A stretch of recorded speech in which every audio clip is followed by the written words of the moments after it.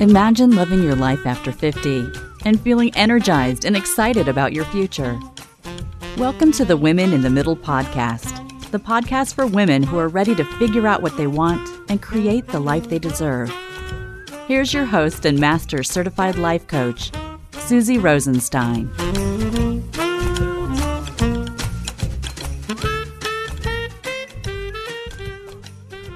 Hey there, welcome back to the podcast, Women in the Middle. I'm your host, Susie Rosenstein, your Master Certified Coach and Midlife Mentor, and I'm so glad to be here with you again for this week's episode, which is all about how to move from passion to purpose with Amy McLaren.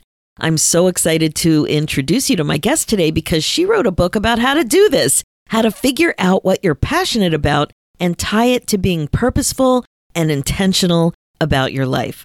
Now, as a listener of the Women in the Middle podcast, you know that this is something that comes up a lot for so many of us. You'd think that as older and wiser women, we would recognize what we're passionate about. The same goes for finding your purpose, but for so many, it's murky territory. It can seem confusing and overwhelming and something that you're really worried about regretting if you don't sort it out already. I totally get it.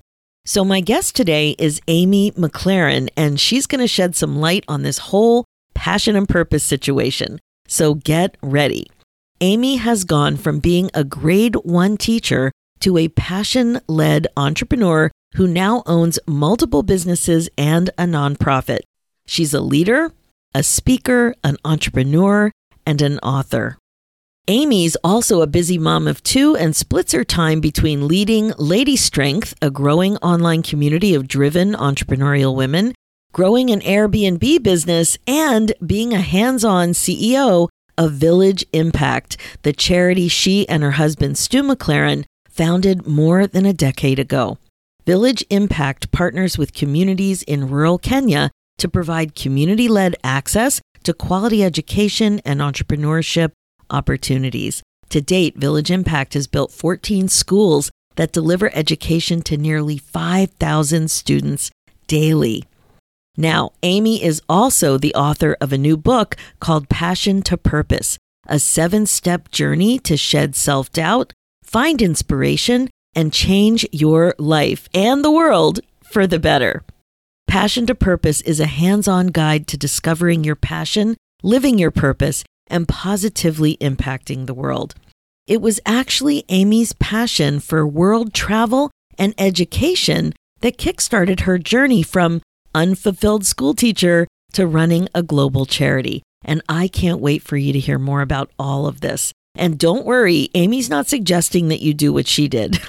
You won't find a cookie-cutter template to start a business or a nonprofit. Living a passion-fueled, purpose-driven life is about reconnecting or perhaps even connecting for the first time to your deepest passions. This is why I couldn't wait to introduce you to her. Amy walks you through the process of making this all happen for you too.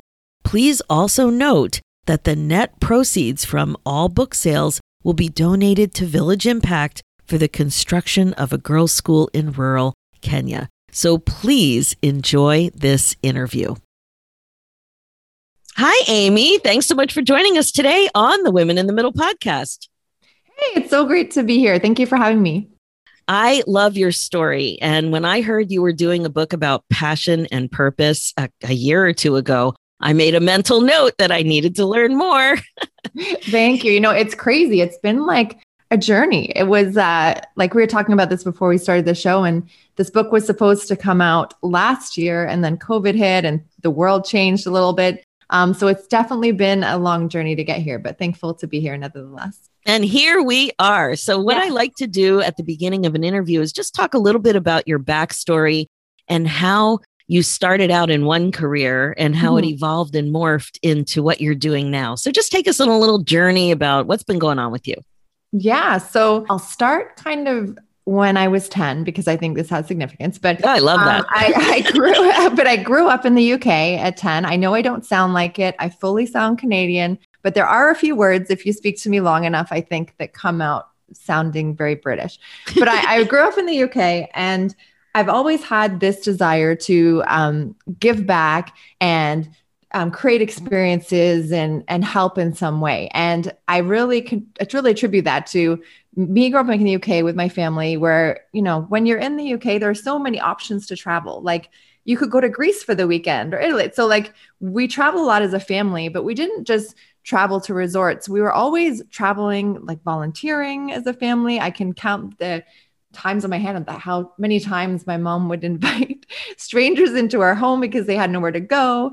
We were going to soup kitchens. And then at the same time, like, my mom's hustling a side business, doing a cleaning business, and I'm cleaning with my parents on the weekend. So I think that hard work, but then also helping and giving back to others was a thread that was consistent throughout my childhood that kind of led into my early 20s. So in my early 20s, I would go to high school, I went to university, and I didn't know what I wanted to apply for in university. I applied, I think it was for 12 different subjects, anything from like nursing to sociology to geography to education. And I didn't know, but I knew that I wanted to, go to university and experience that. So I went off to university, but in the summers, I was always traveling again, and I would go abroad. I would teach English as a second language. I would volunteer, always following that thread of, that desire to give back and that desire to travel. So I followed those threads that I love, the passions that I love to do. And then it came time for doing my master's. And I knew, again, I didn't want to stay in Ontario because I just love traveling so much that I ended up in Australia. I completed my master's in Australia, did some more traveling around. I volunteered at refugee camps. Any chance I could get. Basically, I was traveling on a shoestring budget, working 3 jobs in Australia to be able to afford to do what I wanted. But it was always about giving back. And it was always about experiencing cultures and learning from other cultures. One of my most favorite moments was working with living with a Thai family in Thailand for 6 weeks and, experiencing there every day. And I learned so much from them. I got a nickname. I got a nickname and I was called Shampoo. It was like this fruit, I guess. So, right. It's just like these great experiences that I had that then led to me obviously becoming a full-time grade 1 teacher. And here in Canada, as you know, like being a teacher is so well respected compared to the US. I was making really good money. I had the pension, I had the benefits. And as you can imagine, my parents were very proud. We started this job. And then at that time I got married. And it was, I taught for 10 years. And that last 5 years was really hard for me because I enjoyed the kids. But I was starting to feel like that light that I had inside me, that passion for giving back and doing more, wasn't being nourished in my teaching community. So I struggled for about 5 years of like, okay, this isn't it. I know there's something else, but I need to kind of figure it out. And like I kind of have always done my whole life is I just looked back to the travel. And I'll never forget one day, Stu and I was sitting down watching Oprah's Big Give. And this is like, and do you remember that show? Did you ever watch that show? Oh, yeah. Right. And Oprah's a beautiful person inside and out. Who doesn't want to be Oprah? But we were sitting there and we're watching this show. And I said to my husband, I'm like, that's what I want to do. I want to get back to being overseas. I want to get back to learning from other cultures. Like I want to help. And this was like December. So bear in mind when you're teaching, right, you only have Christmas off. You just have 2 weeks off. So I'm like, okay. He's like, so you want to do a fundraiser? I'm like, yes, I want to fundraise money and I want to take it somewhere else and make an impact that way. And he's like, you're crazy. And I'm like, well, you're the business guy. Like we were hustling. I was teaching during the day and then the evenings we were building another company and helping him with his business. So I'm like, you're the business guy. Figure out how to raise the money here. And then I'll sort out the details because I love organizing things. He was like, okay. And then in a nutshell, we managed to ask 7 great friends that are still friends today to donate or to share their predictions for the upcoming year or for the next year and for in business for the online world. And they said they agreed and they came online. That time it was a teleseminar. Today it would be a webinar. They shared their experiences about what they think or what their thoughts were regarding the upcoming year. And people paid to listen to these 7 influencers or the 7, business masters that we had asked. So these are people that were well known. Yeah, very well known. And the crazy thing is these people are even more well-known today, and they still contribute to Help with Our charity. And they're still great friends like 10 years later. But yeah, they basically came on, people paid. We raised $14,000 in like 24 hours. We took that money, not literally, but we took the money down to El Salvador. We helped a community there. And then that kind of from then applied for charitable status. And that kind of led to where it is today, which is Village Impact. And now we've built 14 schools. I have a little staff. I spend, when I can, a lot of my time learning from our communities. And we're, a community-led Canadian charity. But yeah, that's kind of a long-winded way of how I went very briefly from a teacher for 10 years. But there was struggle in there. And I know maybe we'll talk about it a bit later, but like that struggle of identity, but then still following what really lit me up to get to where it was today. Thank you so much for sharing that, because that is exactly the next question I wanted to ask. Like when you were, I was also stuck for 5 years. So you hit that, I call it a funk. Mine was a midlife funk because mine was 45 to 50. You hit it earlier on into your career, but it's so unsettling when you're no longer content and you know that your job looks amazing on paper and you were jazzed about your job for a long time, as was I. There was nothing wrong with the job. It was just me in it. So I thought I'd been in mine too long because I'd been there when I was stuck. It was year 14 or 15 to 19. Those were the years at my job that I just wasn't doing it for me anymore. But it's so uncomfortable. There's so much discomfort when you really feel stuck and that you just don't know what to do. So with that conversation with your husband, when you were just feeling stuck and you had that epiphany to do a fundraiser, that was a breakthrough moment. And some people feel that they just can't get that inspiration to even have that light bulb go off. I often take people through exercises where we're looking to childhood about what lit you up back then, because it's highly likely that that's a clue to something related. So you always had travel to rely on. That was like your trusted clue. And where do you think that's what was inspiring you in that moment? It was like, what am I missing? What am I missing? Do you think that was it? Because you did have your summers, you know? Yeah, absolutely. And you know what? It's funny because I obviously became a teacher because I do love kids and I do love teaching and those light bulb moments for the little ones. But I mean, I'll be honest, it's part of me that, having the summers off and being able to fill that bucket for me of travel was really important. I think what cemented it for me was just that feeling of being stuck. And I didn't like that, we were having speaking opportunities come up for the charity, or, we were having something to do in Kenya and I couldn't go. And it just tore at my heart every time. And I'm like, the board that I worked for was wonderful. When I started my charity, they were so supportive and they still are today. But there's only so much, right, that they're allowed to do or that they can do. So they let me take some unpaid leaves at different vacation times to go to visit the schools in Kenya. But as that grew and as more opportunities came for different things that I wanted to pursue, I just felt more and more stuck in this like fabricated box of like what I was supposed to do. And it was hard. And it doesn't happen overnight. Like it was a lot of kind of sleepless nights and then little moments of like, but I do like this. I think the way you described it is really important. And I know sometimes people just like, you're stuck. Come on, it's okay. You have a good job.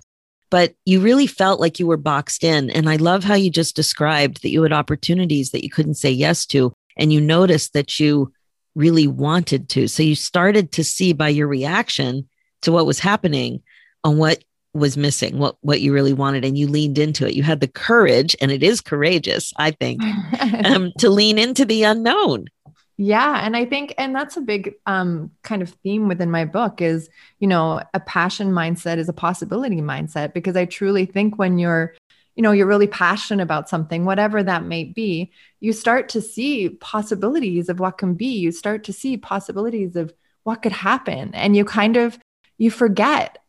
You don't let those obstacles get in your way because you're so excited about the possibility of what you can do, because you're so passionate about it that you don't get stuck, or in your head, you're not stuck because you're thinking about all these ideas. So I truly think with passion, it's so important to listen to that. And like you said, to go back and think of what those connections are and to follow those little steps. Because when you look at we were talking about this earlier, when you look at the whole picture, you're absolutely right. That light bulb moment for me watching Oprah, which at the time would probably seem, well, everyone's watching Oprah or everybody does that, right? But it's like, for me, it hit home and sparked something that I was thinking about, like dreaming in the classroom about all the stuff I used to do. And then I had stopped doing it.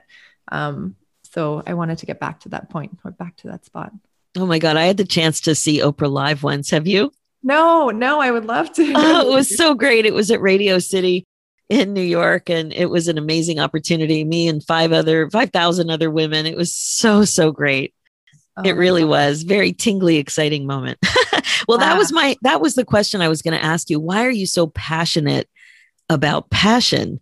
And you're explaining it so well that it's kind of like, even in your voice and the way, like I'm looking at you on video right now, but the way you're like, you're tingling, you're actually moving. It's so exciting to be excited. Yeah, absolutely. Like I really like it. Passion, it's just possibility. And when you're passionate about something, it's like that, it's this engagement with things that you love, and it gets you excited. It gets you up every day. And and it's not going to last like 24/7 all the time. And sometimes it is not going to feel exciting, but underneath it, and if you truly is something you're passionate about, it's like you could talk about it all day. And so for me, it's like, I could talk about the charity all day. I could talk about crazy travel experiences I've done and things I've got on my bucket list and things, I'm always 5 vacations out or 5 like trips I want to do out. And my husband will be like, Amy, we've just got back. He's like, and you're already thinking about the 3rd thing you want to do or the next crazy adventure you want to have. But that's passion to me. It's like, it's exciting and there's so many possibilities. And it really is. You can think of what's possible when you're following that passion. Absolutely. And I just want to tie one thing together. So the charity is based in Kenya.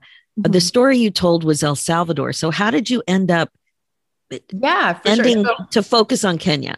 Yeah. So we, when I started the charity, we chose El Salvador because we had a friend there was the first thing. And the second reason why I chose it was through a volunteer organization that I worked with in the past with the same community or same organization I did work with in Thailand. So I felt like I knew a good contact and someone that we could talk to. And it was close. Like it was only a shorter flight than what it would be to get over to the continent of Africa. Kenya's close. That's so funny. No. Like El Salvador is closer than what Kenya would be. Oh, okay. So given my timeline restraints of being a teacher and only allowed to be a certain time away, we felt that it would be better to go closer. So yeah, we went to El Salvador. We helped in El Salvador, but my husband and I have always had this desire to be in Africa. And I didn't really mention this at the beginning, but I have a 10-year-old daughter, and I also have a little guy who we adopted from South Africa.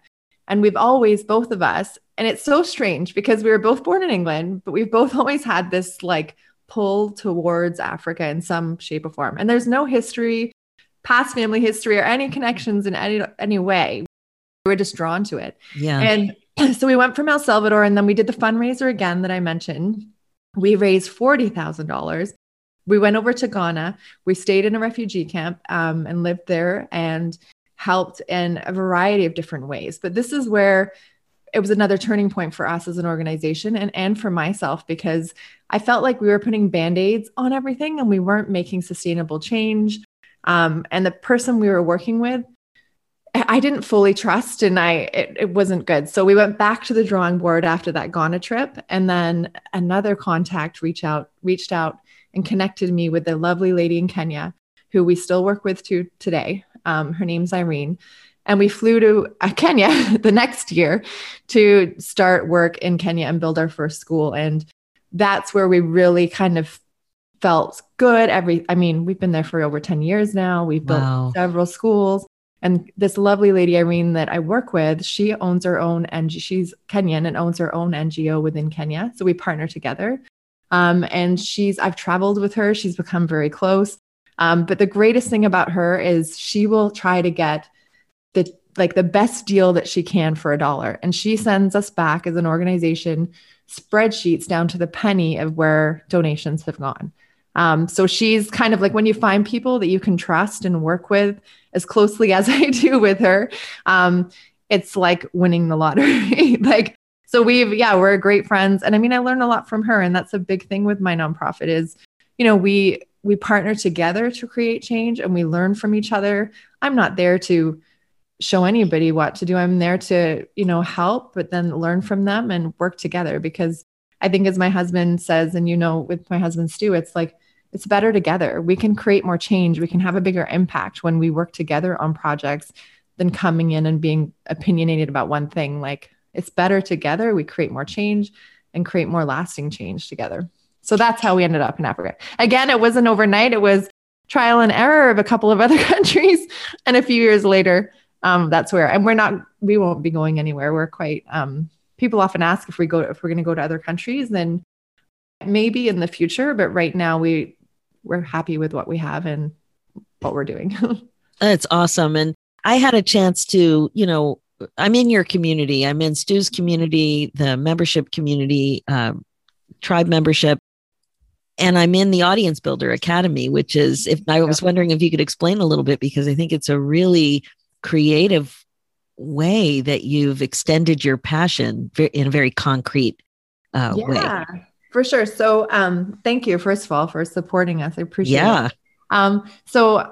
With our nonprofit, as many businesses over the last couple of years with COVID, it's been devastating, right? It's been horrible for a lot of people. And for our nonprofit, we raised a lot of funds by speaking at stages. Now, I'm not, my husband is way more confident than I am on stage. I'm one of those people that are usually behind the scenes, moving the boat forward, like getting things done. So I do speak with him on stage, and I have to push myself out of my comfort zone. I've seen you do that. And I'm always like, I could tell you're being so brave, because he speaks in front of large audiences, and you do amazing. You do amazing. No, thank you. No, but he loves it. And I'm like, I do like it, but that's his adrenaline. Like the bigger the stage, like the better. And the bigger stage for me, I'm like, can I throw up 5 times? Because I don't even want to be on stage. But I do it because it spreads the word. And I also do it for my daughter to see me push myself to do something that, is hard for me. And we primarily raise money through speaking on stages that way. So when COVID hit, obviously we're not speaking on stages anymore, right? Everyone's at home. We've been Zoom calling for like the last year and a half. So we had to change. And we always had the idea of creating a membership site, partly because, my husband is so well known for membership sites, and it's a great way to raise money or to make money for your business. So we always wanted to do it, but we never had the time. So it's kind of like one of those stories I'm sure many people have, where COVID was, as much as it's not been a blessing, it has been a blessing, because it gave us the time to do what ABA, which is what you said, which is Audience Builder Academy. So in a nutshell, what we did is we're not speaking on stages anymore, although it's starting to pick up now in the fall again. But we wanted to create residual income coming in when we're not dependent on Stu and I going out to speak about the charity, because that's been hard too on our family, on, building other businesses and time and travel and all that. So so we wanted to do this membership. So we launched Audience Builder Academy, and it's a monthly membership where people contribute every month. And then we have a speaker come in every month that talks about how to grow your audience. So we've had speakers on how to grow your audience in Facebook. We've got some coming down there on YouTube. Like, there's different revenues to grow your email list and to grow your audience. So we have several hundred members now, which I'm so excited about, but that brings in income for our charity. So now we have a residual income coming in every month. And we want to continue to build that membership. So then it's not reliant on Stu and I speaking, and we still will, but then it takes off the pressure as an organization to, fundraise that money and go to these events. And we know now what's coming in every month and where we can allocate it for different projects we're working on. So I was blown away when it was first introduced, because I heard the original launch, right? And saw you, come on stage. And then once you started talking, you totally came to life, but I could tell you were nervous. And I was cheering for you, because I can't imagine speaking to that many people. But I just thought it was an amazing way to give back and to support your charity in it's like such a solid foundation, and to give you the freedom to to be a mom and to just do all the things that are really important to you in a more relaxed way, I think. Yeah. Oh no, it's a game changer for us because we do really want to continue to grow that and provide value and, take care of those members in the group. But I'm so thankful for it because it really does. Like, Stu and I run the nonprofit and we have a little team, and I have a team in Kenya, but our other companies actually contribute to our organization to cover our overhead. So Stu and I volunteer our time, and I do love it. But then we're also running a couple of other businesses that take time too. So it's like juggling running businesses and the nonprofit and being a mom. It can be hard sometimes. So definitely this ABA program, the Audience Builder Academy that we've built, is been amazing. And we want to continue to grow it. So like you said, we're not dependent on Stu and I traveling somewhere speaking. It's kind of like we can do that too and raise more money, but we'll have more flexibility to kind of say no if we have to say no to some things because, our family is really important, obviously, to us, and families first. And it's no fun being away from them all the time. That's not why I became a parent. So we bring them with us sometimes too. Like you've seen them on stage, like they've come to the stage, they're in and out lives that we do, different things. But yeah, it's your dog. The dogs have become so famous on Zoom, haven't they? I know. It's crazy what dogs. Callie is, she's all over the place, but that's so funny. Part of growing a business, I guess. Well, I'm so excited about your book, and because all of the topics are relevant to my community and things that we coach on, I would say every day. So I wanted to talk to you a little bit about simple things that people can do to unlock their passion, because I hear this so many times. I work with amazing women, the women right now listening to the podcast, amazing. Mm-hmm. And so many people get stuck and it's like, I don't know what my passion is. They've been in jobs for 20, 30 years. Yeah. They know there's more out there for them. That's the thought. I know there's more out there for me. And there's a backdrop of time sensitivity because of aging and all these myths about aging and what's not possible. So what are some simple things you can do to shake yourself up, to tap into that passion? Yeah. So it's funny because you touched a little bit about it earlier on the interview, but one thing I do suggest is going back in your past. So something you can do that's super easy is, first of all, go somewhere inspiring to you. Take a night out, go to a hotel by yourself, go rent an Airbnb that looks really cool and unique, and just go by yourself. Don't go with anybody else. Oh, I love that. In a quiet spot. Like I love going to hotels by myself. I love you sit there and it's just like quiet and you can think, there's no interruptions. But take that time to, find a spot by yourself and take out a piece of paper and draw a simple line and go up in 10-year increments and look back at what you did when you were 10, what you did when you were 20, what you did when you were 30 or 40 or 50.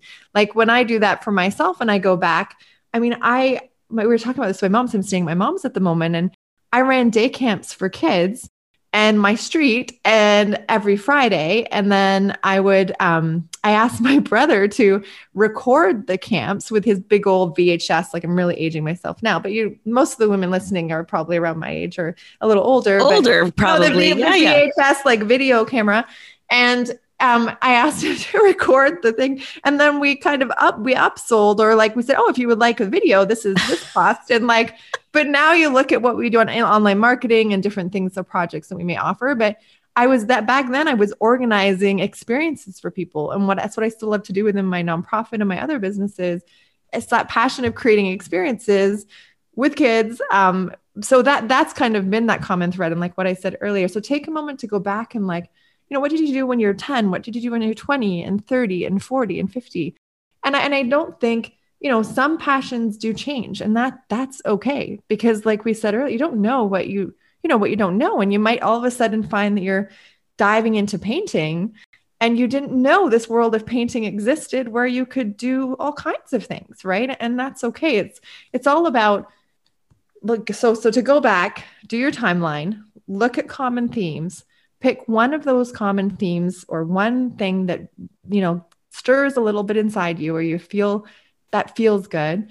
And then sprinkle that into your life. Now, I think this is where a lot of women get stuck, is they think, I have to change my whole life. I need to start a nonprofit. I need to start a charity. I need to start a new business. I need to do all this. You don't have to do that. Like nobody starts by totally, and that would be a disaster. You don't want to change your whole life because your life, like your story is your story and you're meant to be living the life that you are, but you can sprinkle things in it to make it a bit different that will lead that way. So pick one of those things that you've noticed on your timeline and start adding it into your life. Like, even if it's 5 minutes a week of honoring that passion or that thing that you like, and then go from there. Maybe it's a class a week, maybe it's one thing a month, but it's consistency and being intentional about taking that one thing and doing it.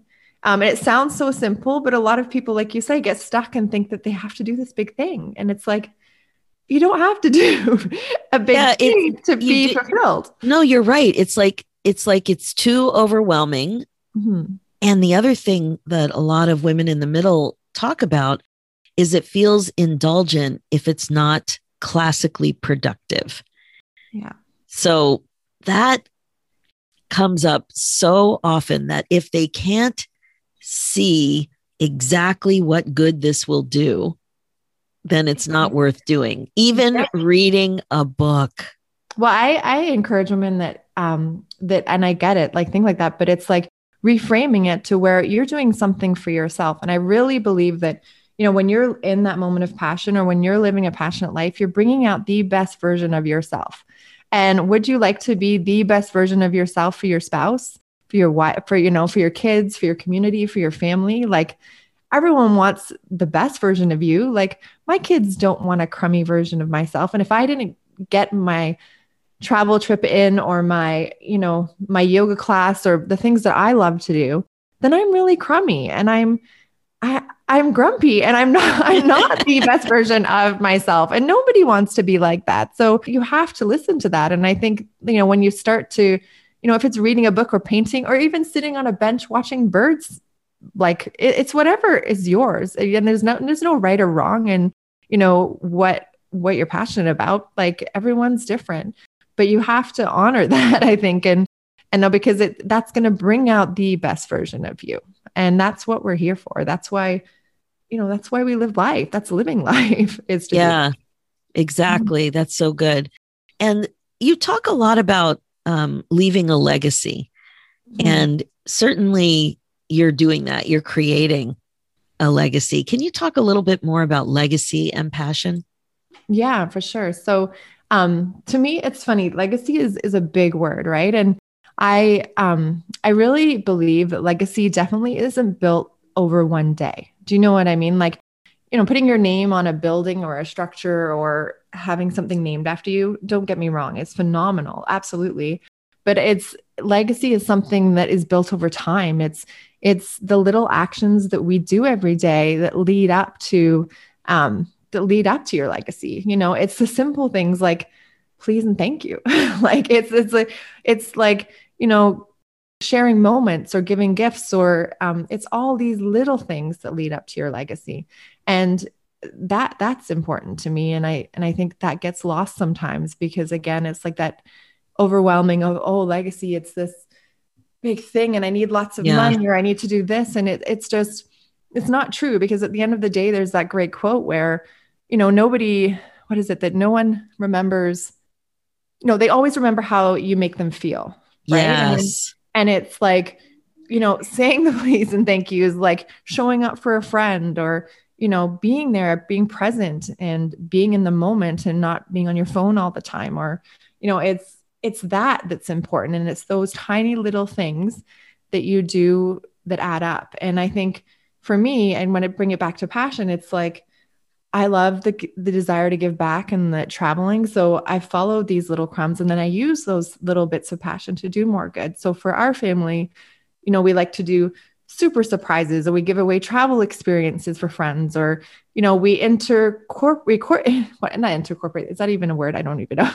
I love making up words. It's like threading what we love to do more good in the world. So for us and as a family, it's the charity we started, but it's also, sharing travel experiences with friends. It's like taking my mom somewhere that she hasn't been before. But then it's not these big grand experiences. It can be little experiences too, and having those moments. So it's really, and that's what my whole book, and I hope to encourage women to do, is like follow your passion and then use that to do more good in the world, whether that's helping a friend out or helping your community, or maybe it's a bigger vision you have for yourself. But I just always think, imagine how amazing the world would be. And the world is already phenomenal, but imagine how wonderful it would be if people just use what they were passionate about and used it to do little good, do more good in the world. You know, you don't have to do big things. It's just using what you love to do and shaping that into bettering someone else's life, or making them have another great day. Or it's so good. Yeah. Well, another reason I was so attracted to your book, Passion to Purpose, is because of the way you organized it. And, I know you probably went through several iterations of figuring out the best way to organize the book. But there's 7, it's a 7-step journey. Mm-hmm. And here are the 7 areas: passion, possibility, personal fulfillment, navigating self-doubt, impact, community, and legacy. So we've spoken about a few of them, but I love that you put in there navigating self-doubt. Can you talk a little bit about that? Yeah. So I think we've all had self-doubt, right? And I have it today. Like I have every day, there's like self-doubt and stuff. But one of the biggest areas of times where I felt self-doubt, and I talk about it in the book, is, adopting our little guy, Sam. We adopted Sam. I've always wanted to adopt, again, one of those intuition or whatever you want to call it, where I felt like adoption, we wanted to adopt first before I had my own. And so our adoption journey, and people like fall off their chair when I tell them, and then probably never want to adopt again. But like our adoption journey took 8 years, and this journey of 8 years was the most emotional roller coaster I've ever been on my whole life. But it's largely because the first organization we worked with was charged with fraud, and then we had to start over again. And then I turned 30, and then I wanted our own kids too. And you just don't know if you're going to get pregnant right away or what that looks like. So we thankfully had Marla pretty quickly. And then we picked up our file again and we continued the process. But it took 8 years from the day we started to the day that we flew to South Africa and welcomed Sam into our family. And during that time, you can imagine, you could probably imagine the stuff that people would say, and, out of the love of their hearts, but so many people were like, "Are you still doing that?" Oh my goodness. God. Like they were almost embarrassed to ask. And I'm like, you can ask about it. It's not like, yes, it sucks, but I really want to do it. But as the 8 years grew on, when we were about, year 6 and 7, and, we went back in tears so many times to the agency and was like, "I'm ready to give up." And they're like, "No, don't give up. Like, we'll make it happen." And then we'd come back, like, "We're going to quit." And we'd go back again. And they're like, "No, it's almost there." And like, I had people say, "Why don't you just have another one of your own? Like, why don't you adopt domestically?" But again, that wasn't me. Like, international travel has always been my number one passion and continues to this day. And I'm like, that's not what I want to do. Like, I've always imagined myself as a multicultural family. Like that's just how I've seen myself from when I was young. So all these people telling me like, wow. "Oh, I wouldn't do that. I wouldn't start again. I would, are you still doing it? Like you're crazy. Maybe you should quit. You should have more of your own." So you can imagine those voices became really amplified over the time of like this self-doubt of like, am I crazy? Like maybe I am. Like maybe this is like not a good idea. But there was something that was like, no, like I can't quit. I'm not a quitter. I'm not going to quit. I want this to happen.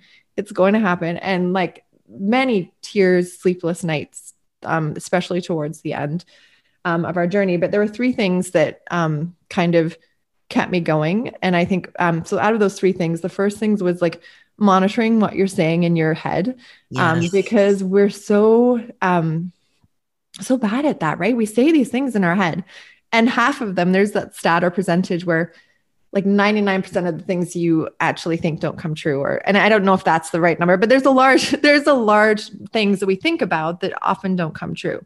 But we spend a lot of time worrying. We definitely love to worry. we worry about things that haven't even happened. And it's like, why? So it's monitoring and like thinking about what you're saying and changing those patterns. So that would be the first thing, is thinking about what you are saying to yourself and kind of working with that. But then the second thing would also be reframing those thoughts and changing those words in terms of like, what will happen? Like, how can I rephrase this and think differently? Or how, just changing a few words, because when you change those habits that you keep, or those same stories, and you begin to ask different questions, your brain works in a different way, right? It's like you're going down another path, or you're going down another road, and you're thinking about things maybe a little differently and not the same kind of thoughts that you've been telling yourself. Yeah. And it creates a whole different feeling state, and it's all optional. Like, you can definitely tweak those thoughts. That's so good.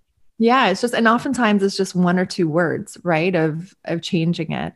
And then the third thing that has come up, not only in that story, but I've seen happen in the past, is I think a lot of women do, where, are you really worrying? How do I phrase this? Where is it your story you're worrying about, or is it somebody else's? So I like to share the example of my lovely friend. She really wanted to come on this adventure trip I do. So I do adventure trips for women to get them out of their comfort zone through a Lady Strength brand that I've created.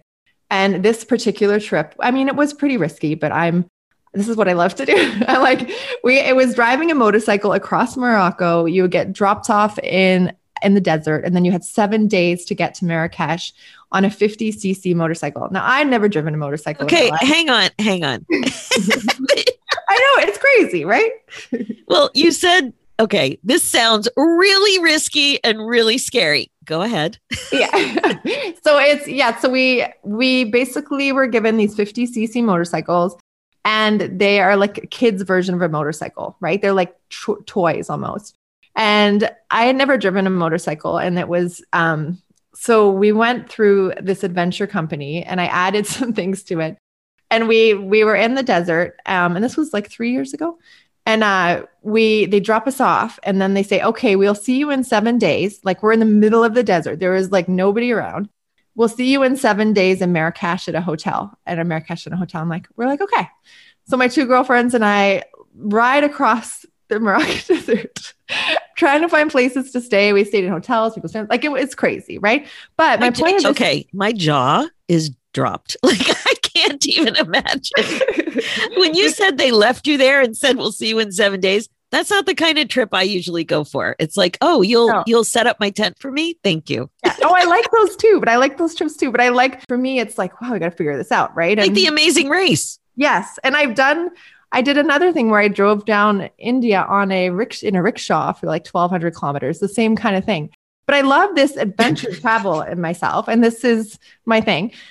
And so I was like, you should come. I think you'd like it. And she's like, no, she's like, I really want to. And then she kind of went back and forth. And then she's like, no, I can't. And I'm like, well, how come? And she's like, well, my dad says I can't go. And I'm like, okay, like, get it, but don't get it. Like, she's in her 20s. And I admit it's a bit dangerous, but my point of the story is, like, we talked about it after when I got home. Phenomenal trip, by the way, crazy stories that came from it. Learned a lot about myself, and fell off the motorcycle at least 12 times and broke it many times. But we chatted when I got back to Canada, and she said, I really wish I came with you. And I said, well, why do you think you didn't? And it was, I think, her dad, who is amazing and a lovely man, but he doesn't like to travel, and she does. I can see that she does. It does light her up a little bit, but he, obviously was scared for her safety. But then it's also his story playing out in her, if you know what I mean, like that. Yes. So it's like, you've got to be careful of, like, are those other people's insecurities that you're living in, or is it yours? Like, so, because sometimes, loving as parents can be, my parents included, they can, put some thoughts and feelings into you that is actually their thoughts and feelings that came from their parents, that probably came from their parents. Obviously. You've got it. But you have to listen to that inner energy, or to your thoughts, and, like, And we work hard at getting those thoughts in there. We work hard as parents. So it definitely, but it's like, it's just a quick example, but it's just, are the things you're thinking to yourself, are they your thoughts and feelings? Or are you borrowing them from somebody else that you don't even, if you were to take that off, like, what would it be different? Like, it's just really questioning, like, why you think that way or why. Absolutely. So did she have a regret? She did. And I think she did. And it's funny. I'm sure in the future we will. She is a bit, I mean, that was a bit extreme. I mean, the adventure of the motorcycle is a bit. I'm glad you admitted that, because come on. Like, if it would have been, let's go for a 2-hour trip on a motorcycle, and then the guides are going to pick us up and take us to lunch. That's one thing. I know. So yes, it is a bit extreme. I travel in all kinds of things like that. Like, I love that, but then don't get me wrong, I love a Four Seasons hotel and a spa. Like, that's all good too, but it's just thinking about those thoughts, I think, and paying attention to, like, are they just thoughts that have been passed down onto me? And, that's a great example. And I think she probably will think about opportunities differently as a result of feeling conflicted and probably feeling regret. So I love those strategies, and it's really important. See, when you're in your 20s and you have regret, you have plenty of time to correct, right? But when you get older, it's so common to feel that you're running out of time and you feel urgent about things, which is another reason to really honor yourself and prioritize embracing your passion and being more authentic and leaning into it rather than resisting it, even if it's scary. Yeah, for sure. Because I think it's, that's for me, like, and again, my motorcycle is a bit extreme, but like when you push yourself into these things, or, into something that, you really learn about yourself. And I mean, I like learning about myself and what I can and can't do. And it's like, I came off that trip, or when I've done other things, and I'm like, wow, like, I thought XYZ was hard, but I did this. Like, I can do anything. Like, if I can handle that, why am I so afraid about going live? Like, but it's exactly. Like, it helps you kind of put things into perspective a little bit, but then, just learn about yourself, because even though we're not 20 anymore, and I'm definitely not 20 anymore, I'm still in my heart, and it, like, still that 20-year-old that, likes to do all these things. And there's no reason why I can't. Like, absolutely. That motorcycle thing is crazy, but, and my daughter, she was at school saying, she's like, oh, my mom's just riding across Morocco on a motorcycle. But you know what? For me, it's like, she's watching me do what I love to do. She's watching me live this passionate life. She's watching me do those things. And I'm showing her what's possible for her life.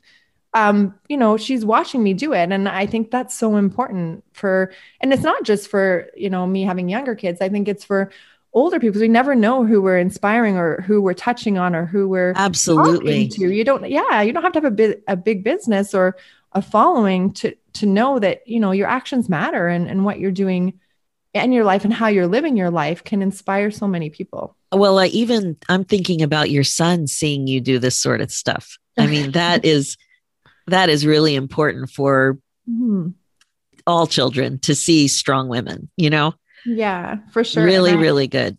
Confidence. I think confidence in women is so important. And my daughter definitely has way more confidence than I did when I was 10. Oh, but I'm happy for that. Some days I'm like, wow, I'm a little scared, because I'll admit, as a mom, thinking of her doing all the stuff that I've done, and even that, I'm like, I'm going to have to, like, bite my tongue and just hold my breath, or I don't even know when she. It's hard to watch. I'll tell you. I remember the first time one of my kids went to Europe, like, not on a special trip, but where it was it wasn't riding a motorcycle, but it was less supervised than I was used to. And, when we traveled, there was no internet, there was no cell phone. You had a card, you had to find a pay card. You had to find I remember that. Find a phone. You might not hear from, when I went to Europe, I was 15. So that was like 1980 or 79 or 80. And, my mom didn't hear from me for 3 weeks. Yeah. Unless you could line up the whole payphone thing. And it's so different now. And I guess I realized that when my son was away, I'm like, wow, there's internet. Except now, right now, I have a kid who's on a hiking trip in the Yukon, and he's off the grid right this minute. Oh, that's exciting. And I'm in the middle of the time where he's off the grid, and I'm really proud of myself. I'm cool. Yeah, I'm okay. I'm not worried. Okay. It's very different transformation for me than when my first kid went to Europe, and I realized, internet, I don't have to freak quite as much. Yeah, for sure. Well, even I know my daughter, we just got her a little like an Apple Watch, and mostly because it has that she can text and call our family. So we just put family on it. But even that, when we were traveling around these last 6 months, like we'll be on a ferry and she wandered off and like to read by herself. And I'm like, okay. But I'm like, okay, she's got the watch and she's like voice, like, cause it has walkie talkie. So she's like walkie talkieing me from like, I'm just reading this chapter, mom. I'm like, you don't have to give me the play by play of every chapter, but at least you're communicating with me, I guess. Yeah, communicating is good. That's for sure. So in the nutshell, why is somebody going to love your book, Passion to Purpose? Yeah, for me, it's, I wrote this book and I hope other women take it like this too, where, oftentimes when we would get off the stage of speaking, I'd have a lot of women come up and ask, and men like, how did you start your nonprofit or this, or they'd often say, I can't do that yet, or I can't do this. But the biggest thing with my book is I just encourage women to follow their passion and to do more good with it. It doesn't have to be starting a nonprofit. Yes, I did that and I love it, but you don't have to do that. You could join a board of directors. You could join an existing charity. And it's all about just, finding what you're passionate about, reconnecting with it. Because like we've said, I think oftentimes there are common threads. Connect with that passion and just use it as a vehicle to do more good. We're here for a purpose. And I really believe our purpose is to make the world a better place and doing something you love. So doing something you're passionate about. And if anything, I just want women to, take a step back and to look at their life and make sure they've sprinkled passion into it, because, passion without passion or a love or doing what you love, like life's empty. And it doesn't have to mean starting a big, huge thing or changing your life completely. It's just 5 minutes of doing something that you love and then using that to love make it a better place, for sure. Such a great message, Amy. So how can people find the book? Yeah. So if you go to passiontopurposebook.com, you can see everything there. And then amymclaren.com, you can find it there as well. And will it be on Amazon and every place? Yeah. So it's every place. So it's Amazon, Barnes and Noble, Target. I'm so jealous because I wish we had Target in Canada. I know I don't anymore. So I mean, that's the same. There's Target. Target, Amazon, Barnes and Noble. If you go to Passion to Purpose book, we do have some cool bonuses that are associated with the book. You can get. We've actually got African bookmarks made by a lot of the women in our community. So if you purchase 5 or more, there's some personalized bookmarks we're putting with it. Various other bonuses. But yeah. Oh, fun. Yeah. Thank you. That's so great. Amy, I wish you the best with this book. It's awesome. I was so excited to talk to you about it. I love really the reframe of sprinkling passion rather than the scary, overwhelming, oh my God, my whole life has to be this massive effort of passion. So if it's sprinkled, it just seems like we love sprinkles. We can sprinkle. Everybody can sprinkle. There's no excuse. Like, absolutely. It's you got to make it a priority. And everybody has 5 minutes of doing something. So true.